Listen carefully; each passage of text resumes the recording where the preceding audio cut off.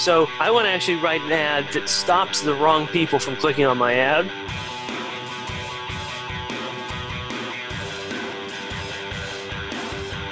Hey podcast listener, you're about to discover insider tips, tricks, and secrets to making more sales and converting more prospects into customers with email marketing. For more information about the Email Marketing Podcast or the Autoresponder Guide, go to dropdeadcopy.com/podcast.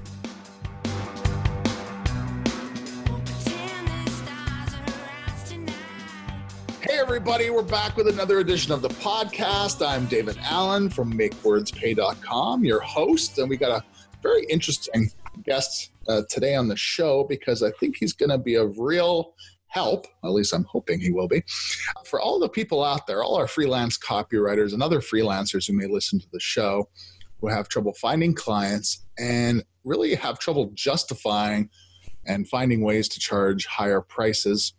Joe Kashurba, welcome to the show. Hey, thanks for having me. It's great to have you on the show. Now, you are an entrepreneur and a web designer, yes? Yes. Okay. Maybe take us back because we're going to get to some of that, charging higher prices and charging what you're worth and charging for value and stuff like that later on in the show. But let's go back. Let's start with your superhero origin story. Where did you come from, Joe, and how did you get here? Yeah, absolutely. So my entrepreneurial career started in high school. Okay. And what happened was I had a group of friends that had a band, and I filmed them playing at this restaurant, and I sold videotapes of them playing to their parents. That's great. That's great. Yeah. I even made T-shirts where I ironed on their band logo that I'd made, and I sold those T-shirts to their parents and that kind of thing. That's a very interesting way to kick off your entrepreneurial career. Yeah, I had a pretty good target market. I had their parents that were pretty much forced to buy. But anyway, I started with that, and from that, having done the filming for that, I had this idea to do a video production business. And in order to do that business, I learned HTML so that I could build a website. Okay. But what happened was nobody ended up ever hiring me for video production services, but people had seen that I built the website for that business and started asking me about websites. Oh, very good.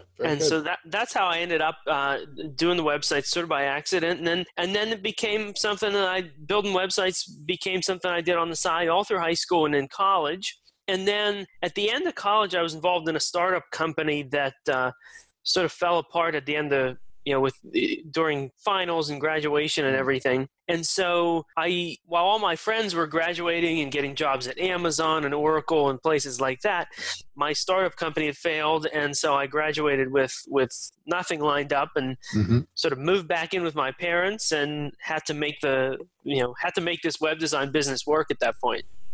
Okay. So at that point, you had a few clients that you'd serviced over the years kind of thing? Yeah, I had clients, and I was getting clients periodically from a referral or somebody that my parents would know, or just sort of randomly. But it was just me, and I wasn't charging nearly what I should be, and so I had to go to work figuring out how to actually make real money. Because in college, I was like, I was cool in college. I had this side business, and I was making what seemed like a lot of money for college. But now I'm in the real world, and I'm not that much in the real world. I'm still moved in with my parents. I have a makeshift sort of office in my mom's basement. But, I just had to figure out how to make real world money instead of just some money on the side. So what sort of steps did you start, taking towards that end? Well, the first realization that I had, which sounds obvious, but wasn't and isn't to a lot of business owners, is that if I wanted to get clients consistently, I actually had to do marketing consistently. Right. So many business owners, and I did this for years, just sort of have this sort of idea that they'll magically get clients, or maybe this year they'll get some their business will grow, and they're sort of just hoping for something to happen. And So I finally had that realization. Then I started going to work, learning about marketing and learning about copywriting and learning about that kind of thing, and trying all kinds of different things to figure out how we could actually get clients on a consistent basis. And what did you reach out to people locally, or how did you start? What was your first sort of forays into trying to find a consistent client flow? The very, very first thing that really worked was actually posting for jobs on it was Elance at the time, and taking that from being just sort of randomly going on there every once in a while to I had a habit of every single morning I would wake up and I would spend an hour posting, responding to jobs on there. And I had a whole methodology, and I kept track of who I was reaching out to and everything. Okay. So you kept all sort of everything you had done, you were tracking. Yeah, exactly. And, figuring out what method worked, and almost split testing different strategies for applying to jobs and things. Awesome. And then from there, it sort of morphed into other unpaid marketing strategies, reaching out to local businesses via either direct email or actual direct physical mail. Okay. And then eventually from there, it then morphed into paid advertising. And the big thing that really took things to the next level was Google AdWords. So when you were reaching out to people through direct mail, was this stuff that you were reading about? How did you find out about that kind of stuff? Yeah, a lot of it was reading. I have so many of Dan Kennedy's books, right? And it was trying different strategies from his books, and then from other courses I'd taken or things I'd listened to, and that kind of thing. So you eventually got into Google AdWords. And how long ago was this now? I guess maybe 3 or 4 years. I think that first took off. Right. And it was the kind of thing where I got that going. It worked right, and I think I ran it for maybe 4 months and generated so many clients and so much business that I had to stop and didn't do any marketing for an entire year because I was building the team. Solid, yeah. Yeah, it was insanity. So what do you think was it about Google AdWords that worked so well for you, your business in particular?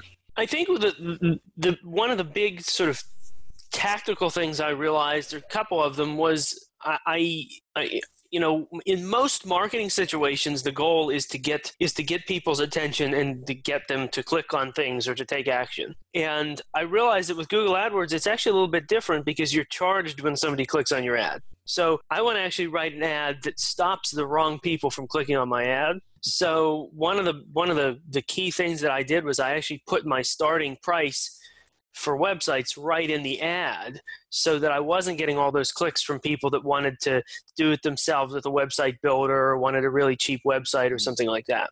So you're profiling people and trying to keep out the tire kickers and freebie seekers. Yeah, exactly. And once I did that and did some other things, it just became the kind of thing where I could see what the return on investment was, and then I just kept spending more and more and generating that return on investment. Awesome. So at this point, you said you're like sort of flooded with clients. So did you have to build like a team? Did you have a team at this point? Were you starting to build a team, or how did that work?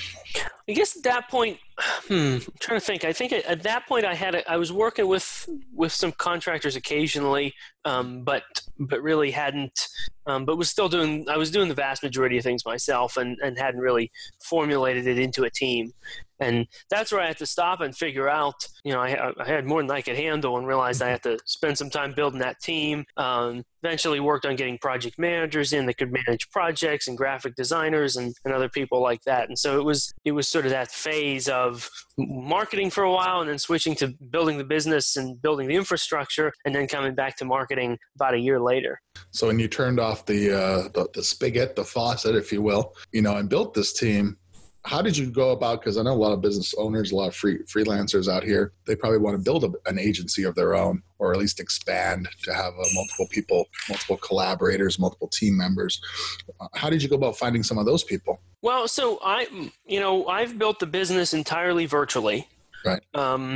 There was a moment in time where I realized I couldn't do it all myself, and I had to make a decision whether I wanted to get an office and start getting, people in person, or what I wanted to do. And I knew some people who had web design agencies and digital agencies with real offices and everything. And there was almost this sort of elephant in the room kind of thing when I'd be talking to them where it sounded like their businesses were making all this money and all this revenue, but they would tell me how they were struggling to make payroll and how they never made more money as a business owner than they did as a freelancer. So despite the fact that their revenue had grown massively. And so I realized that wasn't the direction I wanted to go. And so I went to work building the virtual team. And so my strategy with the virtual team has always been everybody always initially starts with a small project or a few hour task or something to see how they perform. And then, they're given more projects or more hours or that kind of thing if things work out well. So it's very much a sort of a trial and error. And for lack of a better word, it's a fail fast hiring strategy. In startups, in the startup culture, the idea is you want to start, launch your product and fail fast if it's not going to work. I want to get a team member in, see how they perform on a real task, and go from there. And overall, I just kept learning more and more that it's hard to tell from a resume, from an interview, from that kind of thing, really how well somebody's going to perform. So I'm going to get them in, do a task, and see how it goes. Right. And do you have any ways of are you finding these people on some of these online job sites, or what places are you going to find these kind of people? Yeah, almost everybody that we've ever worked with has been either from Elance. Well, it was Elance in the past, and now it's Upwork. Right. And do you have, I know we had a guy, Rohan Kali, on a show a while ago, and he talked about how he had some sort of funny ways of filtering the initial, when he put up an ad looking for people, he would sneak something in the bottom of it so that, he could tell who read to the end of the ad and so forth. So he would filter and he said it really would filter 70 or 80% of the people off right off the top just from that because they hadn't even read the whole ad. So he would just cut those people right away and then do what you're doing with regards to the failing fast. Give them a little task for the rest of the people to see who emerged. Were you doing stuff like that as well? Yeah, that's actually exactly what we do. All the postings always end with the question, "What's your favorite restaurant and why?" Nice. And most people, a vast majority don't respond or don't answer that question. Or the other thing that you see is that you see how they respond to it. Some people play along and they give a nice answer that's, they actually, I love this restaurant because X, Y, and Z and blah, blah, blah. And they actually give an answer to it. And then some people, sort of give some sort of lame answer like, I don't really like restaurants or something. You can tell that they're not playing along with it. Right. They don't have the right attitude. Yeah. I guess this is kind of I've heard this now from many people who, have built up teams, and I guess it's like a classic version of sort of the brown M&M. I think it was Van Halen who wanted all the brown M&Ms removed from the bowls in their dressing room or something, and they said that that was part of their rider. And they said that if they went in there and they found that the brown M&Ms were actually had been removed, had been handpicked out, I guess, they knew that all the other more important stuff had been taken care of. Oh, that's such a cool story. Yeah. So they knew the rigging and the lighting and the sound and everything else was because that's why it was there. So if they paid that close attention to detail, then they knew, these people were, it's going to be a good show. So that's pretty cool. That's a pretty excellent. And I've done the same thing with my online dating profile too, actually. For people out there, you can do the same stuff like that and cut your time spent doing stuff like that down significantly. So now you're starting to build a team. You've turned on the faucet from AdWords. You're getting a bunch of clients. And what sort of things were compared to today? What sort of things were you charging at the time? Looking back, where were you at? Yeah, I guess when when I was in college, I was charging anywhere from maybe $500 to $1,000 at the most for a website. Okay. And actually had a funny incident where I was really too busy to take on this client. And so rather than saying no, I said, how about $1,800 for this website? More than double what I was charging. And they said yes. And then I had to figure out how to get this website done with finals and everything like that. But that was a big moment where I realized I wasn't charging what I needed to be. And so then from then on, I was at that sort of 1,500 to 2,000 range. It was a steady increase from there. And then by the time we were actually doing the AdWords and everything, we were sort of at a starting price of around 5,000 as a starting price. And then, we've done projects all the way up to 40 plus thousand. Right. So some big money websites. And when people were, I think we've all sort of encountered this with people who are, you're trying to charge, a certain price, you get pushback from people. Maybe talk about some of that stuff as you were raising your prices, some of the things you encountered. Did you just find better people? People who were more serious. Like, what are some of those phases you sort of went through? Yeah, I think a lot of times people want to know how do you overcome that price objection, or when somebody says they want to pay that much, how do you overcome that? And I think really for the most part it's getting in front of different people for different reasons. Right. And so a lot of it was all of my website, my marketing, everything for so long was all focused on, affordable websites, getting the website affordably and all that stuff. And that generated people that were looking for affordable websites. Right. Right. And then as I moved my marketing messages to be more focused on, the results that they were getting as a result of the website, or the problems that I was solving, whether that be helping them generate more leads, or helping them show up on Google, or solving sort of software related problems with some of those higher end custom Sure. software sort of sites. I ended up talking to people that wanted those results or one of those problems solved more than they cared about the cost. Right. So you just moved into like different echelon of clients, basically. Yeah, and I talk to web designers and agency owners all the time that tell me, they tell me things like, people in my area don't pay a lot for websites, or everybody that we talk to is cheap, or I'm targeting this industry and those people don't pay a lot for websites. And then I look at their website, or I look at their marketing. It's like, call us if you want a super cheap website. Yeah. It's like a flea market or something. You're going to get people who are not going to want to pay a lot. Yeah, exactly. So you decided at some point, and you figured this out. You're like, okay, when you started probably putting that in your AdWords campaigns, where the starting prices were at, you started filtering these people because that's like a huge objection normally in any situation is the price, or can be. So you put this right in the ads and started filtering people. So now you're getting people above that level almost immediately. Yeah, exactly. So so nowadays, going back to where you started the AdWords thing compared to where you're at now, what sort of jump have you made in regards to your prices so that you continue to go up, continue to find better and better people? Yeah, it's actually kind of interesting what we ended up doing. Over time, we've become much more narrow in terms of industries, and there are more specific industries we market to. We do a lot of industrial and manufacturing work, okay. A lot of construction companies and contractors and people like that. But what we've actually done is we've focused less and less on some of those really big projects, right, and focused more on the sort of 5,000 to maybe 15,000 range. Okay. And really focused on getting the process and the team and everything for those kind of websites really dialed in, rather than taking on some of those bigger projects, because you quickly get to that point where the marketing is not so much the difficulty as it is figuring out how you can have the capacity for more without things being crazy. So you basically just dialed into sort of like I guess you'd call like a sweet spot almost, where you sort of the range now that you can work in. You sort of set up your team so that can bang out what's expected, I guess, or what you offer for that range, and you've tailored everything to provide for just that range of websites. Yeah, exactly. So that makes it very efficient, I guess, then.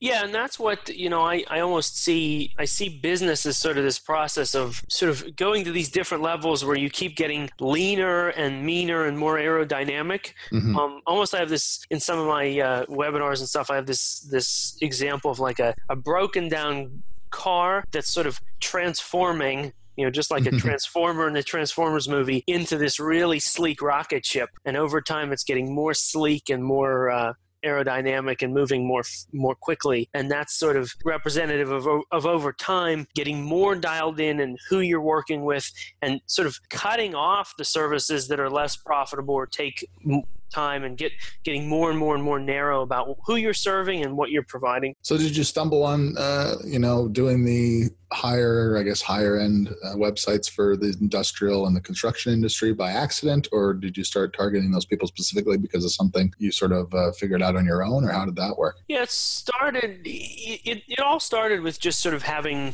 randomly gotten quite a few industrial and manufacturing clients, and then looking at that and saying, wow, those are the clients that, a lot of those clients were great to work with, great projects. Really, they were really happy, and then sort of going more and more in that direction. Right. And what makes those people good clients? Like if you were to, because we have obviously a lot of freelance copywriters, and maybe for people who aren't charging a lot, who are just sort of just starting or have been involved in a while and are just sort of scraping by, what do those good clients look like when you're working with them? Like what sort of interactions are you having, and like how, what's the process sort of look like? The thing that I really liked with a lot of those clients was just that they were sort of business owner minded people that realized that they weren't the expert at everything, and they were sort of glad to trust an expert and also willing to pay to get the job done right by an expert. And so they weren't as micromanaging. They were just really tend to be really easy to work with. Right. And for you yourself personally, did you find you had to sort of reshift your mindset when it comes to charging? You were charging $900 for websites, and now you charge, $10,000, $15,000. Did that require a change in your own thinking? Oh yeah, I feel like entrepreneurship is probably at least half just mindset, right? Sort of mental blocks. Yeah, I had to. I just had to have that realization that not everybody is so concerned about the cost. Right. When you're coming at business from whether you're struggling financially or you never had lots of money or something like that, you forget that there's all these other people out there that are not concerned about the cost, and they want something else. They want those results or problems, solutions to problems or whatever. So I had to realize that, and I just had to get comfortable with sort of the risk almost of, I'm going to try this higher price and see what happens. Right. You gotta be willing to sort of just do it and let the chips fall where they may. Yeah. Yeah. Were you accessing, resources to help you make that shift, or were you just sort of feeling your way, through the dark tunnel kind of thing? I was always learning, reading books and courses and, mastermind groups and things like that. One thing that really helped was a book called Psycho-Cybernetics by Maxwell Maltz. Sure. Great book. He basically talks about how everybody has an identity, and you can't, it's very difficult to act in a way that's counter to your identity or counter the way you see yourself. Right. And so I had to take proactive steps, like actually creating affirmations about the fact that I was worth those higher prices, that I was great at marketing, that I was great at sales, and that it's good to be good at marketing and sales because you're actually helping people. And so I've always, for a very long time, had affirmations that I'm doing every morning, always trying to reshape that identity and reshape the way I see myself to the next level and to the way it needs to be to achieve whatever it is I'm trying to achieve. Now, if people want to get a hold of you, Joe, how do people get a hold of you? What's the best way? Yeah, so on the web design side, that agency, it's KashurbaWebDesign.com. Okay. And on the other side, where I'm working with web designers and agency owners, that's under JoeKashurba.com. Awesome. Well, I think you've given a heck of a lot of value here today. Interesting to hear your journey. I commiserate a lot with you in certain aspects of what you've gone through. And I'm sure some of the people out there that will be listening to this will feel the same. And maybe it'll spur them into some daily action like we're talking about. Because that's really the whole point of listening to a podcast, of course, is actually taking some action. So it's been a pleasure having you on the show. I'm so glad you decided to come on the show. I'm so glad I saw your Facebook ads to invite you on the show. Cool. Thanks so much for having me. Awesome. And for everybody else listening, of course, we'll be back with another exciting guest again next week, and hopefully they'll have as much value to deliver as Joe Kashurba. Hey everybody, thanks for listening. If you want to discover more insider tips, tricks, and secrets about driving sales with email marketing, sign up for daily email tips from the autoresponder guy. Go to dropdeadcopy.com/podcast. Sign up, confirm your email address, and I'll send you daily emails on how to improve your email marketing and make more sales via email. You'll find out why open rates don't matter and the 7-letter word that underlies all effective marketing and much more.